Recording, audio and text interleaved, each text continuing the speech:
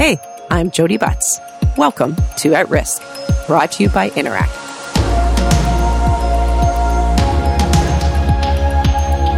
It is Indigenous History Month, but make no mistake, Canada's colonial past is not dead.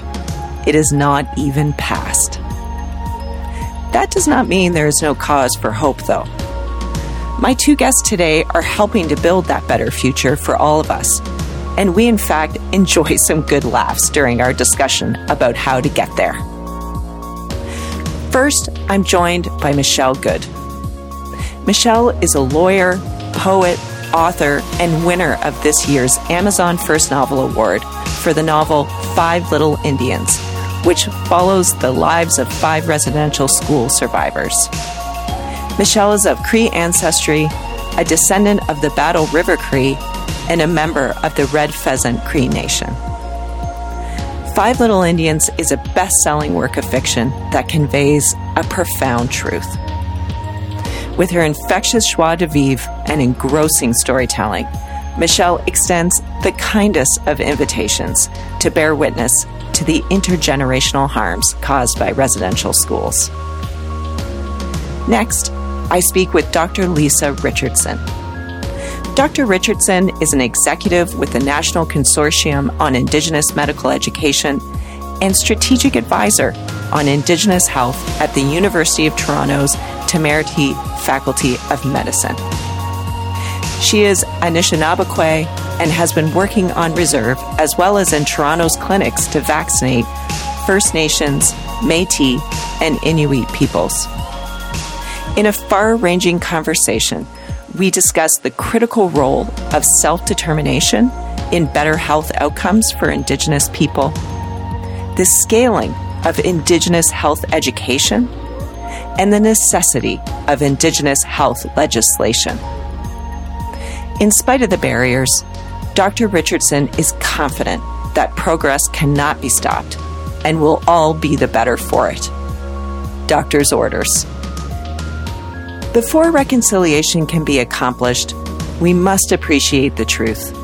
And I give thanks to Michelle and Lisa for their creative and diligent efforts to spread it.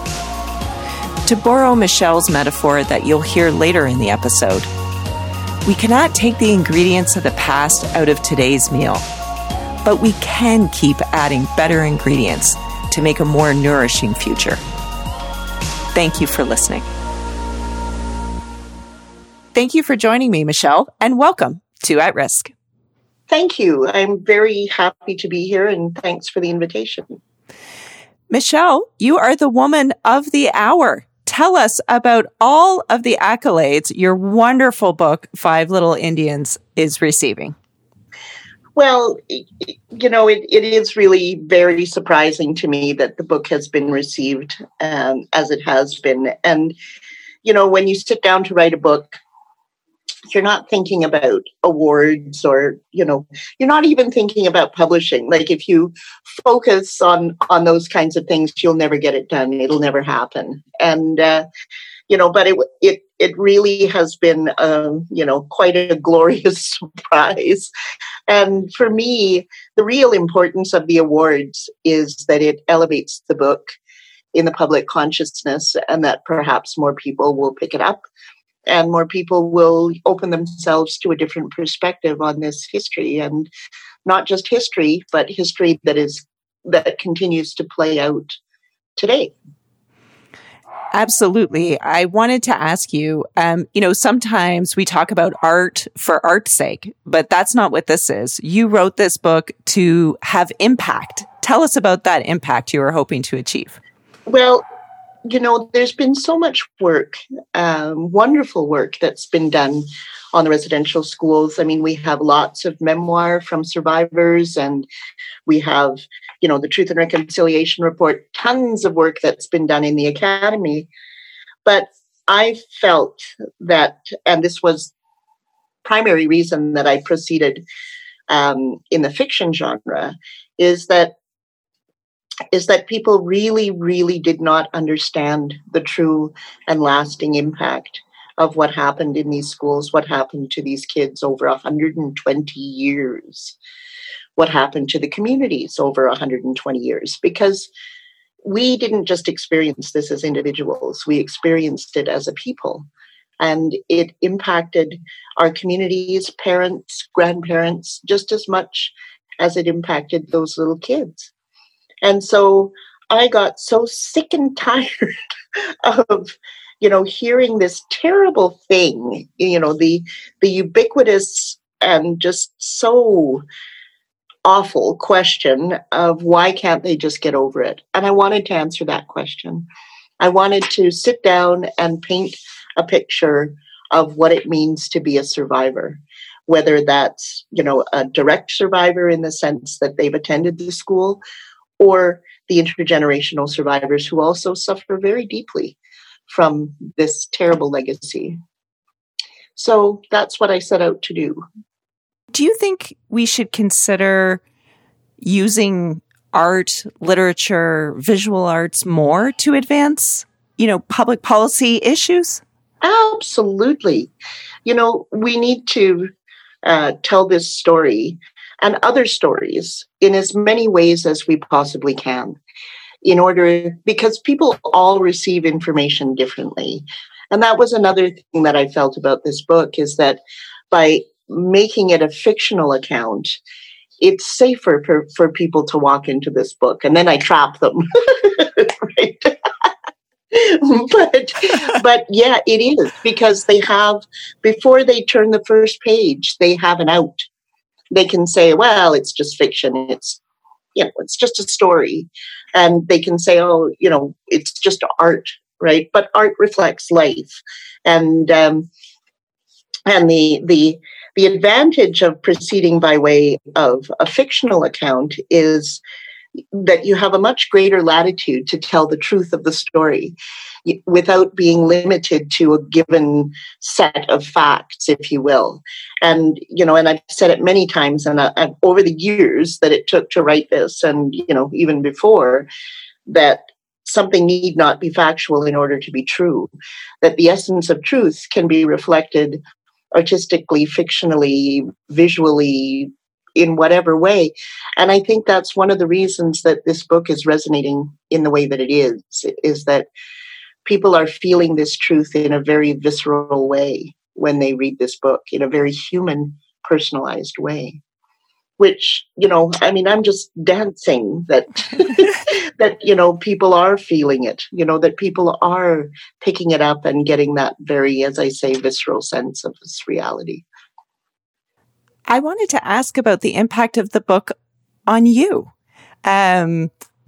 You previously represented survivors of residential schools. You're trained. You have legal training.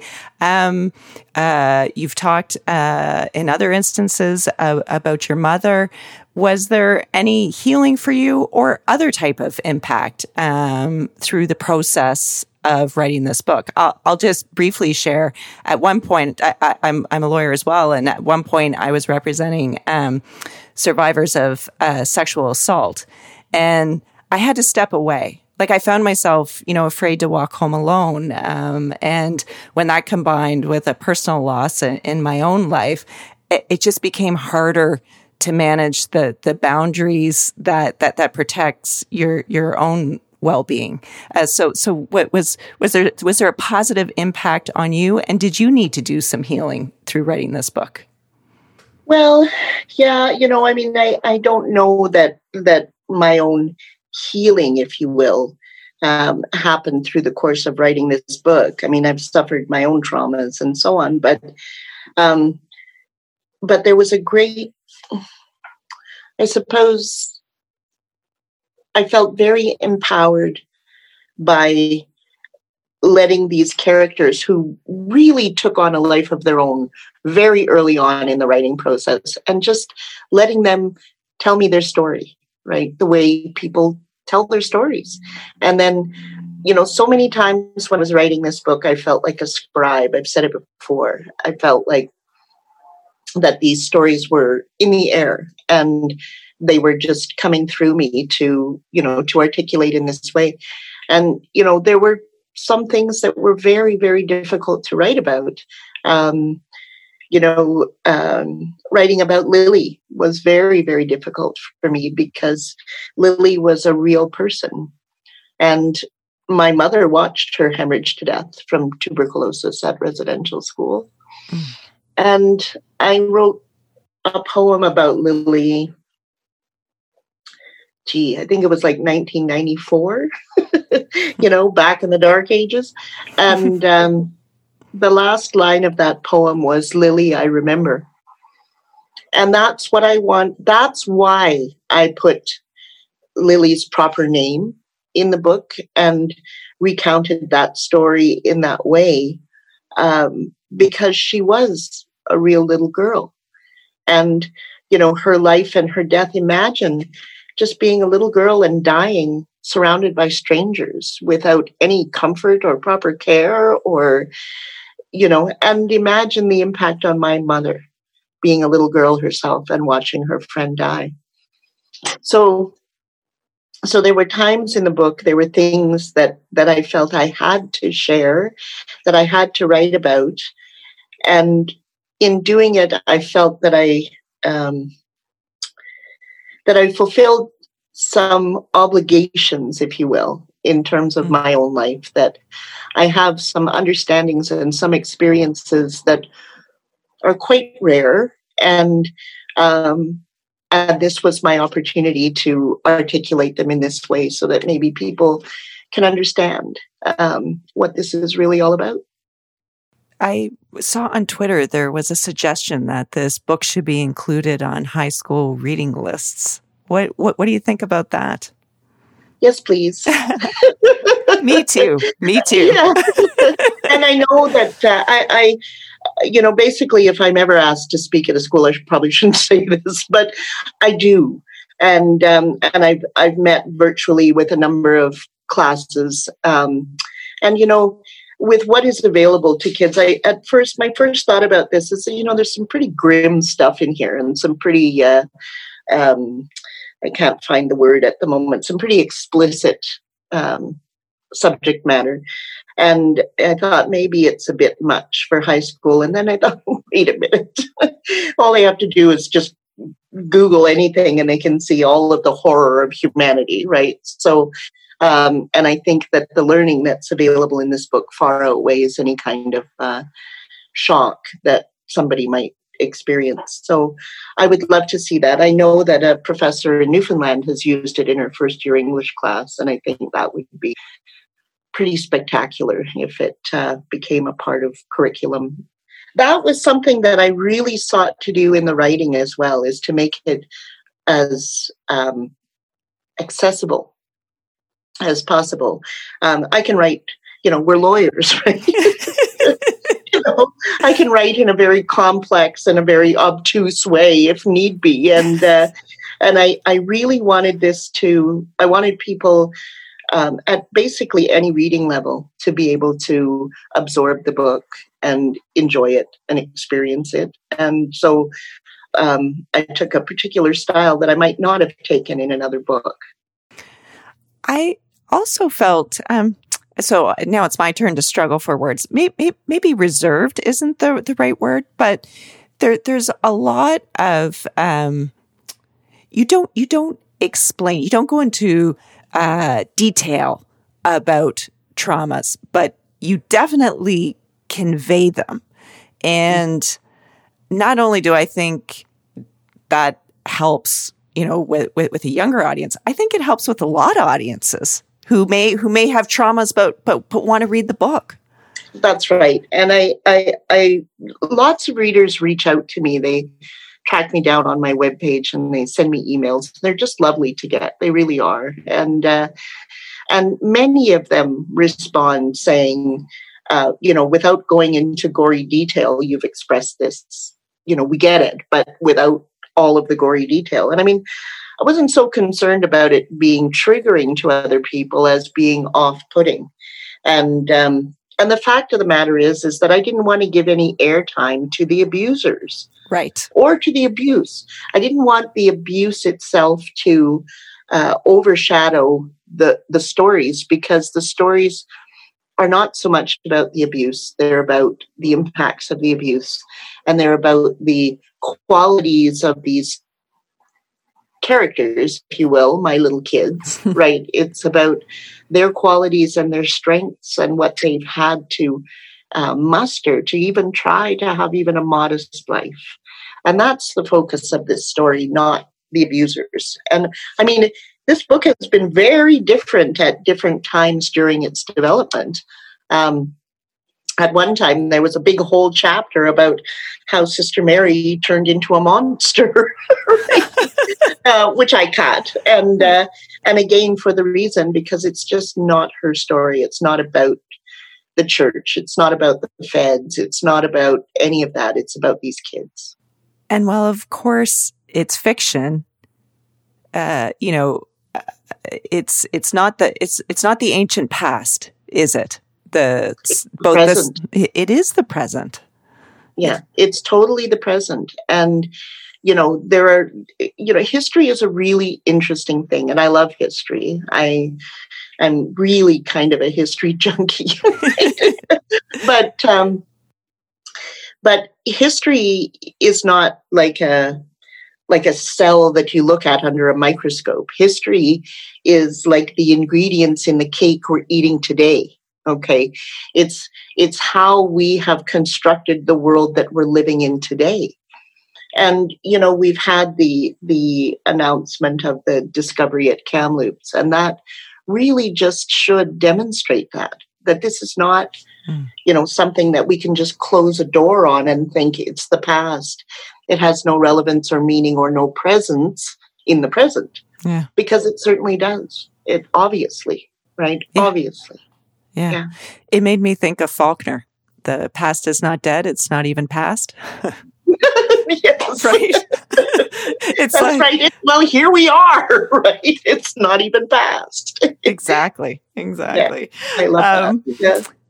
So you did mention about being a writer and how it can be obtuse writing, or sometimes it can be like, really clinical too, right? Mm-hmm. Numbered paragraphs and, just the facts, ma'am. How did you keep your creative writing skills, honed? How, honestly, I find myself sometimes, I joke with people. It's like I'm my mother sits past, but it's like, if I was writing to my mother, hello, mother, I have 3 points, 1, 2, 3. Yeah. Well, again, it's the story, right? It's the story that drives the writing. And these, like I say, these characters really came to life really quickly. They became real people to me. And I think of them, I still to this day think of them as my kids, right? Mm. They're my little kids. And, and in many ways, they were telling the story. I created this construct in terms of who each of these characters were in a weird sort of way, because I started with the injuries that had been done to them. And then from there, I said, okay, so you've been injured in this way. How does it affect you? But also, how does it mold who you will be as a person? How do you grow into an adult after having, experienced those kinds of abuses? I also thought that, just sort of really florid writing was not right for this kind of storytelling. I mean, you don't want to get into the description of the details of abuse or, those kinds of things. You don't want to get into it. Let me just say it this way. The story itself defined the style. And, I'm working on another book right now, and the style is quite different. It's quite different. But I really do feel that the story of each of these 5 kids and their friends really defined how it had to be told. Beautiful. So you're an advocate, and there's an advocate in the book. I have to be schmaltzy. I have to ask, is there some of you in Clara? Well, I want to say no. I want to say no, because really this book is about and for them. It's not about me.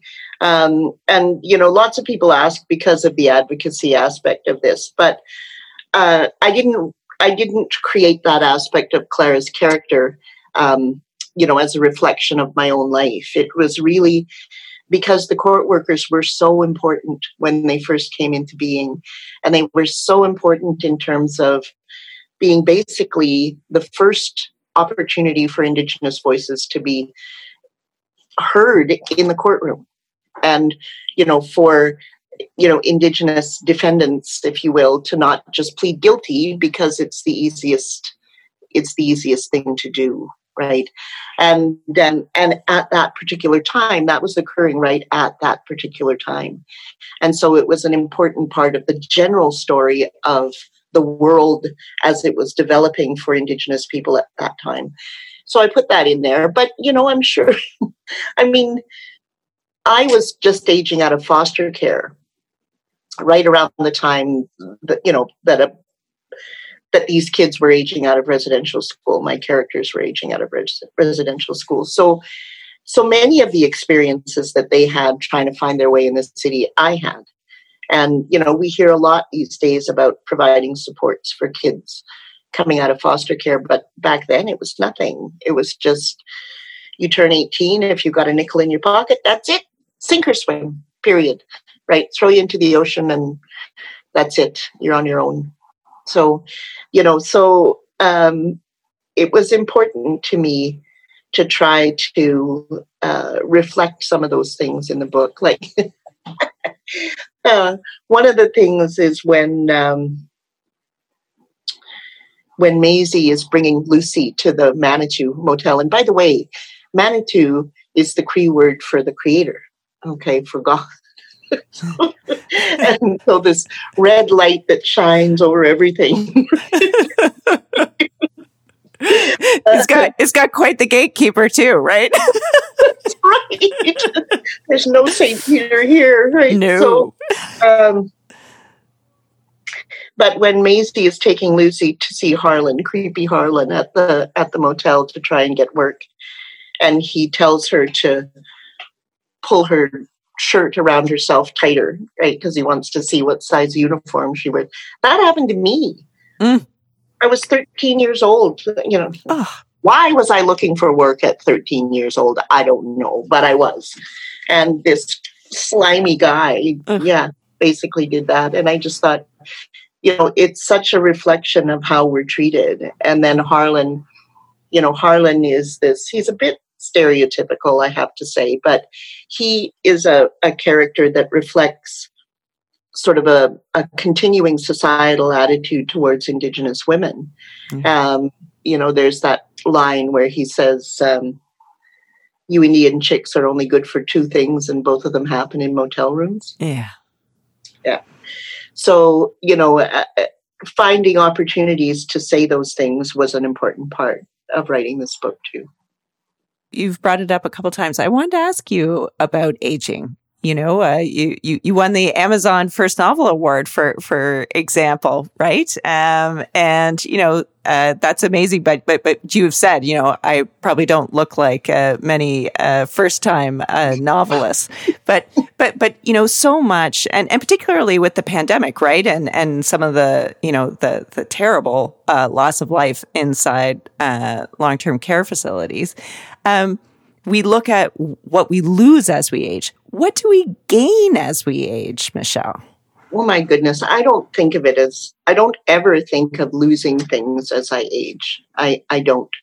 I mean, we give value to aged cheese, right? Wine. Right? Wine, right? Like if we look at that word as being something beyond a chronological counting of years and, wrinkles and white hair and so on and so forth. Somebody asked me, why this happened at this point in my life and why, I didn't write it when I was younger. And I don't think I could have written it when I was younger, quite frankly. I don't think I would have brought the depth of experience and understanding that I have. If I was writing this as a younger person, I probably would have just got really annoyed and stomped off. And fair enough. There were times, though, I must say, when I had to walk away from the writing, sometimes for a year. Right. Because it was so infuriating. and frustrating because, the world is going on around you while you're trying to distill this experience. And then, and you read an article and it's just like, oh my God, did somebody actually say that? Like the other day, there was an article in the Winnipeg Sun about, it was an opinion piece. And basically saying you're jumping to, everybody's jumping the gun about these bodies found in Kamloops. We don't know that they're kids. We don't know how they died, blah, blah, blah, blah, right? Like the apologist nonsense that we're constantly dealing with. And, you get that, and then you get the comments. Oh, it's just like, and then, Colton Boushie died during the writing of this book. He's my relation. He's from my reserve. We still are related. And the terrible commentary that came out of Saskatchewan folk after that incident. And, it just sort of shuts you down a little bit and you have to walk away. Otherwise, you're going to write a really mad book. And I don't want to write a mad book. Well, you wrote a great book. And at times, I have to say, I personally went through just every emotion, right? Because there is a lot of joy in the book too. There's a lot of joy. Well, what I mean? That's really important that it has to be balanced because these are human beings. They're not case studies. They're human beings. And of course, and I've said it before that no matter how awful something is, there is always an opportunity for joy and hope, love, affection, loyalty, support for each other, and all of those positive things that, I tried to articulate in the book to demonstrate how these kids are a community for each other when their real community just isn't available to them anymore. Yeah. So the book has been optioned. What are your hopes, and do you have any fears associated with that? I think the idea it's for a limited series. Yeah, it is. It's been optioned by Prospero Pictures with Marty Cates at the helm, and of course Marty made Hotel Rwanda. I know that he understands genocide. And that's, of course, what this is all about. It's about genocide. I don't have any fears. But then again, when I was 9 years old, after jumping into the deep end of a pool when I couldn't swim, my mother asked me if there was anything that I was afraid of. And I think I said no. And I don't know that that's a good thing. But no, I don't. And what's so wonderful about it is that there are many people that don't read. My son had, pretty moderately severe dyslexia, and it was so awful because I knew he would never become, a book lover. He would never be an avid reader. And I've said it. He rather poke himself in the eye with a needle than read a book, right? And for folks that have a hard time reading, they can still have the story, right? Absolutely. It reaches out. And I have great confidence in Shannon Masters. She's Ian Métis, who's going to be writing. And I do have a consulting producer role in the whole thing. So I feel very confident that it will be true to the book. And so that's very exciting. It's super exciting. And I can't wait. And I can't wait to see it. So before I let you go, we have this central question of this podcast. The podcast is called At Risk. And our central question is, do you truly value something if you're not thinking about how you could lose it? Which is to say, do you have to think about risks? Like, do you have to think about risks in order to value something? That's really an interesting question. I think if you spend too much time worrying about losing something, you're not going to reach for it. And, like with writing this book, if I had been fearful, that it wouldn't be a success, or, that I would lose something as a result of writing it, I probably wouldn't have written it. And, I think risk is inherent in the world, right? Michelle, thank you for taking the risk of writing this exceptional and moving work of literature that engrosses as much as it educates. I'm thrilled the book is receiving so much attention and that you're being so deservedly recognized. It's like, it's my first book, so I kind of have to do everything with it, right? It could be my last. I could drop dead at this age at any time, right? So, so it needs to win awards. It needs to be made into a film or something, right? And it needs to rock the world. Well, mission accomplished. Thank you. Thank you. I appreciate that. It's very kind. Thank you for joining me, Dr. Richardson, and welcome to At Risk. Hi, Jody. Nice to be here. I wanted to ask you, even at the peak of the COVID-19 pandemic, was anti-Indigenous racism the greatest threat to Indigenous people's health in Canada? I think that's an excellent question. I think anti-Indigenous racism is always a threat to Indigenous peoples in the healthcare system.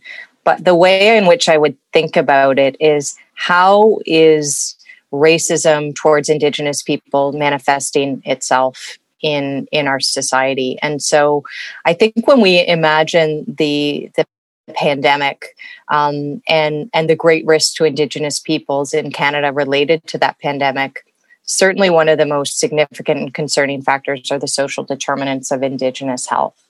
The living conditions, the access to care, the food security, the presence of chronic illness, all of those issues which put Indigenous peoples more at risk in many cases of having either more severe disease or more likely to get COVID. Those are actually, although they're social determinants of health, those evolve from structural racism within Canada. Because those, the reserve system, the condition of housing on reserves, all of that evolves from colonial processes and policies. And they have left Indigenous peoples, living in current situation. So I think one way to look at that question and answer that question is yes, anti-Indigenous racism is certainly a factor, but I would look at it at the systemic and structural level. Now, clearly, the case of Joyce Echaquan also highlights the significant interpersonal racism that is always a factor in the well-being of Indigenous peoples in healthcare and in other institutions. And I think that remains a significant factor all the time. And is it heightened, or was it heightened during COVID-19? Some of the research suggests that Indigenous peoples did feel that their health suffered. Non-COVID related health conditions suffered more during the pandemic. So whether that interpersonal racism is a factor, I think it probably is, and certainly access to care is always an issue. Thank you. That was a very robust answer. I'm grateful for that. I wanted to talk a bit about the vaccine rollout, and I think in general, it's viewed as having gone well. What contributed to an effective vaccine rollout? And I think, Jody, you're referring specifically to the vaccine rollout in Indigenous communities. Is that right? Yes, thank you. Yeah. So I think one of the identification of First Nations, Inuit, and Métis peoples in Canada as a priority population during phase 1 for the vaccination was really important. But going back to your comment about racism, it was interesting how that prioritization led to certainly an increase in racism, where people were saying, well, why are Indigenous people getting the vaccine first? But that priority emerged because of previous pandemics and the terrible impact of H1N1, for example, ongoing tuberculosis outbreaks, et cetera, in indigenous communities because of the living conditions that I just spoke about. So but I do think that that prioritization was key and important. And what that prioritization did is it encouraged Indigenous leaders early on to start thinking about how to implement vaccine rollouts and vaccine strategies within their own communities, what they would need to do to get high uptake of the vaccine, to have with whom did they need to partner to deliver the vaccine. So I think having that priority established early on and knowing that we were going to be vaccinated early got all leaders, Indigenous leaders and organizations mobilizing really early on to start thinking about this.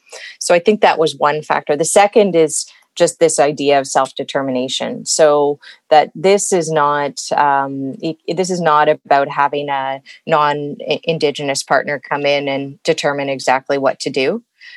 This is about, chief and council, health managers, Métis leaders, Inuit elders, and others determining what the needs were, and then partnering with relevant health providers, government organizations in order to do that. And a really great example is what happened in northwestern and northeastern Ontario between Anishinaabe Nation and Orange, which is an medical service funded by the provincial government, in which they partnered. And really, it was the Anishinaabe Nation and local chief and council in each of those First Nations that determined what the best strategy would be within each community. But Orange brought in the medical expertise, the understanding of how to get healthcare into various different environments, how to transport the Moderna vaccine, which needs to be cooled at room temperature for a certain number of hours, et cetera. So bringing that expertise together, and it was just a beautiful example of collaborative work and partnership. Led by Indigenous peoples with incredible support from non-Indigenous partners. So I think that was that's the idea around self-determination with amazing support, including resources and funding from the partners with expertise.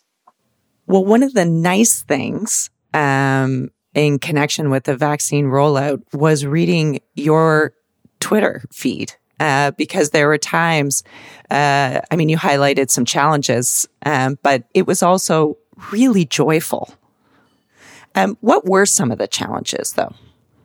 I think that it depends on the particular context. So I can speak specifically first around the urban context, and I would say the challenge is there that, unlike in a specific First Nation or Métis community or Inuit community, where you have a single point person, maybe the manager of health or the council, and also a responsible government organization. In the urban setting, you don't have that infrastructure. So although there are many amazing Indigenous organizations on the ground, there was not the support that I saw in the on the reserves, for example, where the government clearly had a responsibility and a role that they took very seriously around that. So in the urban context, you had public health units who were scrambling, trying to figure out with whom they should be working, who were their Indigenous partners, who should be leading this. And that became a major challenge. So although it was grassroots initiative, which is phenomenal, the workload and the workload was tremendous for many of us on the ground trying to do the work.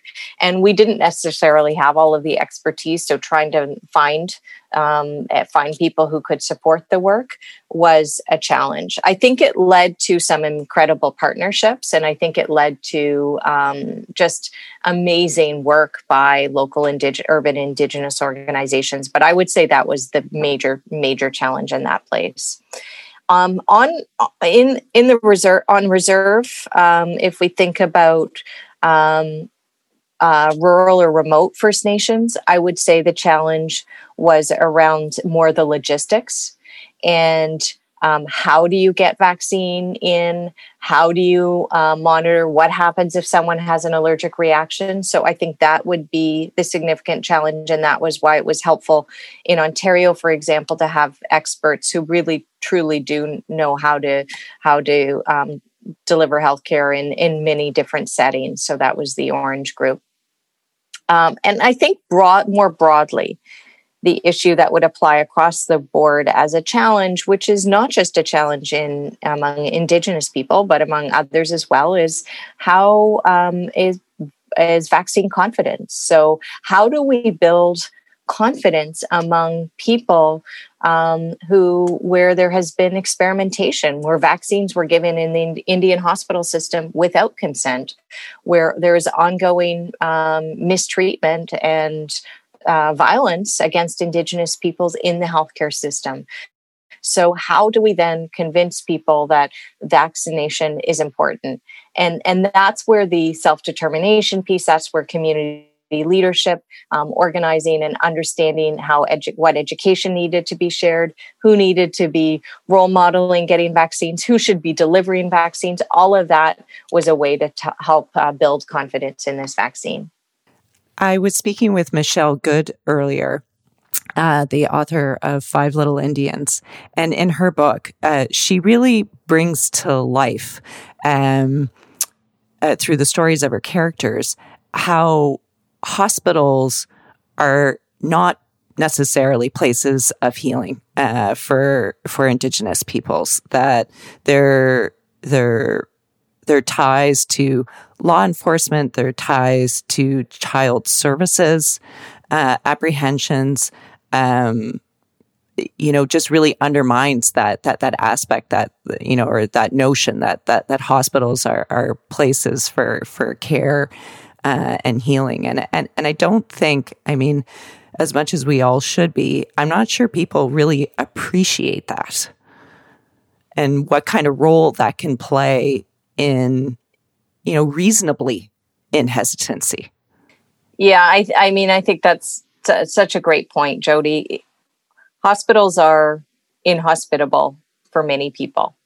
But when we look at the hospital and healthcare system for people who have been forcibly removed from community in order to be placed in a TB sanatorium, which was an Indian hospital system, to have a segregated form of healthcare, which is a second tier of care, who were, experimented on in the residential school systems in the name of science and biomedicine, who continue to be dehumanized in our emergency departments or in, seeking care for cancer or other chronic illnesses, as with what happened with Joyce Echaquan.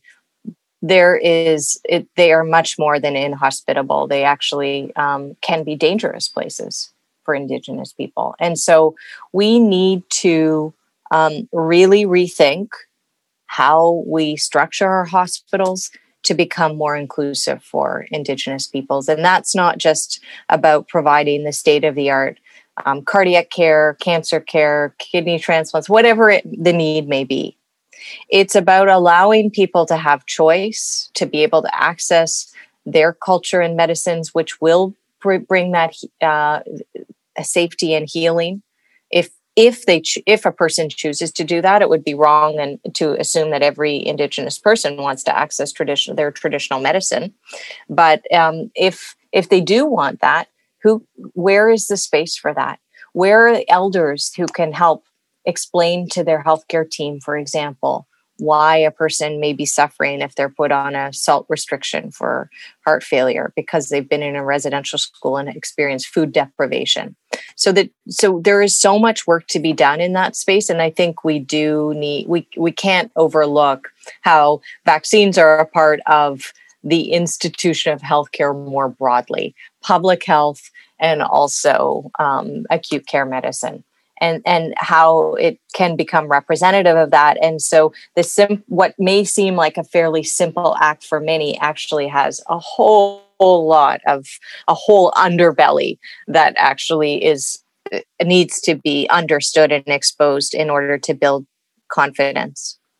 So much of creating a safe and welcoming environment for Indigenous peoples really starts with the education that future care providers receive. And I know you hold several leadership roles in the medical education space. I was hoping you could talk to us a bit about the national consortium that was announced to tackle anti-Indigenous racism in medical education. What's the goal of that, and what tools are being used to advance this consortium? So the National Consortium in Indigenous Medical Education arose because there was an understanding that the need to teach about Indigenous health, cultural safety, anti-racist practice was urgent, and that there was a huge amount of variability across our medical schools and postgraduate medical education centers around the country. So some are well equipped to do this work and have Indigenous faculty members, Indigenous staff, traditional knowledge keepers and elders, and others who are involved. And some don't even barely have a team. They may have one faculty member. And we knew that there was a huge need to bring everyone along, that it wasn't, that this shouldn't depend, your exposure to Indigenous health and learning shouldn't depend on what medical school you go to. This is fundamental as a competency for any practicing physician. And so this consortium is an opportunity for all of our medical schools and health sciences faculties, specific because some medical schools are aligned with broader faculties of health science, to work together to share ideas, curriculum, policies, practices. How do we recruit more Indigenous faculty? How do we support Indigenous learners, students? How do we, someone's developed an amazing module around teaching trauma-informed care related to the experience in the Indian hospital system. How can that be shared across a network? And then how can we collaboratively work also with the organizations that accredit our institutions, like the Royal College, and those who design curriculum, like the Association of Faculties of Medicine of Canada and the Canadian Family Physicians of Canada, also involved in accreditation. How can we all work together to advance the work? Because it was like we were all being called, there's a handful of us as Indigenous medical educators and leaders who were being called into all these different institutions. And we were just saying, we have to work together. Really, these are, and it's interesting to look at those institutions that I've mentioned, the AFMC, which is the Faculties of Medicine Association of Faculties of Medicine, the Royal College, the CFPC, the Medical Council of Canada. They hadn't really come together to work closely on many initiatives in the past. And so to see this collaboration across institutions with all being centered around the Indigenous Physicians Association of Canada as the core partner to ensure that this was Indigenous-led was really important, I think. And, broad scale change is not going to happen unless we're all moving together and we're sharing and collaborating. And that's really interesting because what I find in many academic institutions, it's built on a culture of individualism and competition. So when you start looking at collective action and collaboration, it's kind of antithetical to the culture of many of these orgs and institutions. So to actually see this movement has been phenomenal. And it's also just an amazing community for those of us who are doing the work to be able to support one another. Well, that's fantastic. And the training in conflict resolution and anti-racist practice and human rights, having that be a part of medical education, that was a Truth and Reconciliation Commission recommendation, if I understand that correctly. Yes, it was. And it's interesting because isn't that relevant for so much so many other aspects of medicine. I think it's interesting. This is an example of where supporting the well-being of Indigenous people and Indigenous innovation and ideas, such as those calls to action from the TRC, will elevate the care that all people receive. Because these ideas can help transform our practice, so that not only are we caring for our Métis patients or First Nations, Haudenosaunee, Anishinaabe, whomever they may be, in terms of their indigeneity, but these are skills that will enhance the way we care for all people. So I think I do love that the TRC has brought this to the forefront of curriculum in medical education. Absolutely. I spoke with the Association of Black Students at U of T Medicine about this time last year. And these were exactly the kinds of issues that they wanted to see become a part of medical education. And, hopefully this will really elevate all of medicine, because medicine at the end of the day and healthcare in general, it's a people business, right? Like sometimes people get wowed by the tech or, all of the great innovations that are brought to the fore, but it's still fundamentally people caring for people. So this is just so fundamental to quality and safety. Yeah, I totally agree. And again, this is where when we think about, an Anishinaabe way of being and knowing, for example, which is all about relationship and relationship-based and relational, is an example of how these ideas can enhance the care for all. Because I think medicine is having this wake-up call right now with artificial intelligence and the sort of technophilia, the real, love of medical technology and science is clearly important. But I speak to my learners often about the art of medicine and how listening to patients, learning and understanding their perspectives, their experience of an illness is so critical. And it's not only important to enhance their experience of the care, it actually makes you a better clinician. Like you're able to come to diagnoses and understand things in a different way and provide a different form of care that's not only about treating, the physical illness or the physical sickness, but about how do we enhance well-being and the wellness of our patients and of whole communities too. Another one of the announcements related to consultations on Indigenous health policy legislation. So that's like huge. That could be so many things. But let's just start at a high level as we turn our minds to it. What are your hopes as a clinician and a leader for what this legislation could include or accomplish? I think that when we look at Indigenous health equity, legislation needs to be a part of achieving it. And the reason for that is Indigenous health inequities are different than many others because they have been legislated. They have emerged due to colonial policies that continue to be in place, whether it be through a separate system to provide insurance for drug coverage and allied health coverage, whether it be through, the federal funding of public health and healthcare delivery on reserve so that you have two different jurisdictions.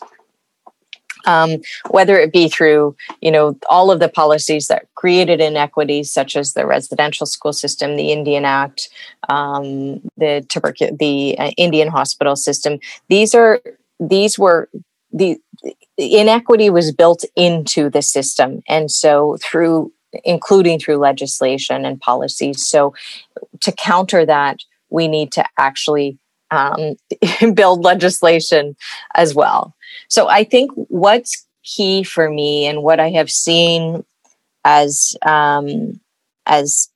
best or the wise practice to help achieve Indigenous well-being for communities, is understanding first that self-determination must be respected. As per the UN Declaration on the Rights of Indigenous People, Indigenous peoples have the rights to determine what their health priorities are, what their health system in particular environments should look like. And so health transformation that enables Indigenous health self-determination, such as what we see with the First Nations Health Authority, is really key.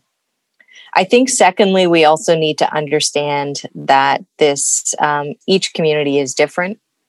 The needs are different. And that's where the self-determination piece also, it really helps, because not only does it have to be distinctions based, as we say, so recognizing First Nations, Inuit, and Métis as distinct and with distinct leadership groups and organizations that need to be guiding this, but even within First Nations communities, for example, there's such diversity, not only based on geography and remoteness, etc., but also you could have two communities that are 100 or 50K apart, so the geography is similar, but the needs are different. So I think that how do we enable that specificity and allow for context-specific needs to be met, and that, I think, once again, is through having that self-determined approach. So the other piece around legislation is we have had report after report after report that showed the same thing, and we haven't seen action and accountability. And I think it's time to really build in accountability around outcomes and also hold people accountable for the kind of racist behavior that we observed Joyce Echaquan experiencing. So those would be some of the key components for me. One of the things when I try to think about this that I see as a challenge is, we talk about health systems, but at least at the provincial level, they're kind of illness treatment systems more than health systems. And so I think one of the challenges of Indigenous health legislation to really lift up outcomes is going to grapple with, how upstream is this legislation daring to go to actually create better health outcomes. I totally agree, Jody. I'm someone who believes in the health in all policies approach. I think we can't start to address high rates of complications from diabetes until we address food security. We can't start to look at not having access to let's say cancer screening, or not wanting to have cancer screening, until we look at meaningful employment and being able, lifting people out of systems of poverty.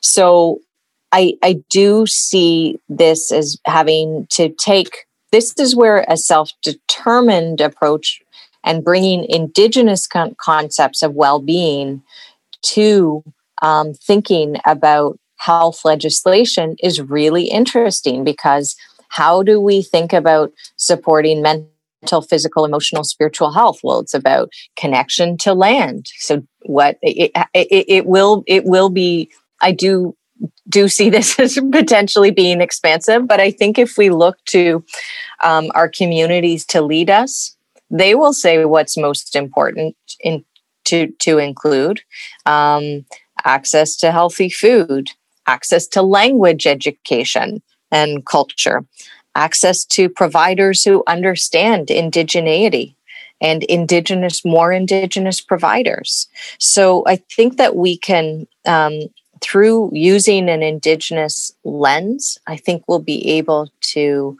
understand how to prioritize legislation. Premier Legault has refused to acknowledge systemic racism in the healthcare system, specifically anti-Indigenous racism. How much of a roadblock can this be? And, how big of a worry is that for you when you think about this legislation?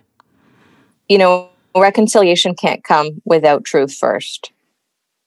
And so I think an inability to understand and acknowledge the truth of what's happening and the existence of racism and how racism is having ongoing daily impacts in the lives of Indigenous peoples here is a barrier. Will it prevent this movement towards Indigenous health transformation? No, because I think that we are at a groundswell now of understanding, both among strong Indigenous leaders who are experienced and wise and strategic, but I think we're seeing allies and the awakening among allies who are realizing that this just cannot go on anymore. So I think having particular individuals be resistant is a problem, but I'm hoping that with pressure from many, many different contributors in our society and leaders, that will change. So I do feel like there's momentum now, and it will be hard to prevent this from advancing. And at the end of the day, as you said earlier, it's also an opportunity to elevate the quality of healthcare more generally. Many of these changes will benefit more than Indigenous peoples. I truly think that. I think that strengths-based approach of understanding Indigenous approaches to well-being is what's needed. And I have a friend who went to get his COVID test at Anishinaabe Health's outreach bus, which is an urban Indigenous organization here in Toronto. And he said, he's not an Indigenous person. And as per many Indigenous orgs, they don't want to turn away anyone. So he was able to have his test done there because it was urgent. And he just said, what an experience. Like, it was just an incredible experience comparatively compared to being in other non-Indigenous healthcare centers to get tested. And so I think this is an example of where these ways of understanding and being and caring and wraparound care and thoughtfulness and relationality will make our healthcare system better overall. I have to tell you that I mentor and see and know so many incredible younger Indigenous docs or nurses or healthcare leaders in various across professions, and they inspire me as well. Like, they are just so phenomenal, and I think that is another part of the equation here, is that we have a growing workforce of leaders who are really connected to their communities and are able to walk in both worlds and are going to drive change. Dr. Lisa Richardson, you're one of those leaders. You're a mentor. This is really a transformational moment for medical education as well, not just the delivery of care. And you're a big part of what's driving it. Thank you so much for all of your efforts and for your time today and speaking with me. Thank you so much, Jody. It's really been fun and great conversation.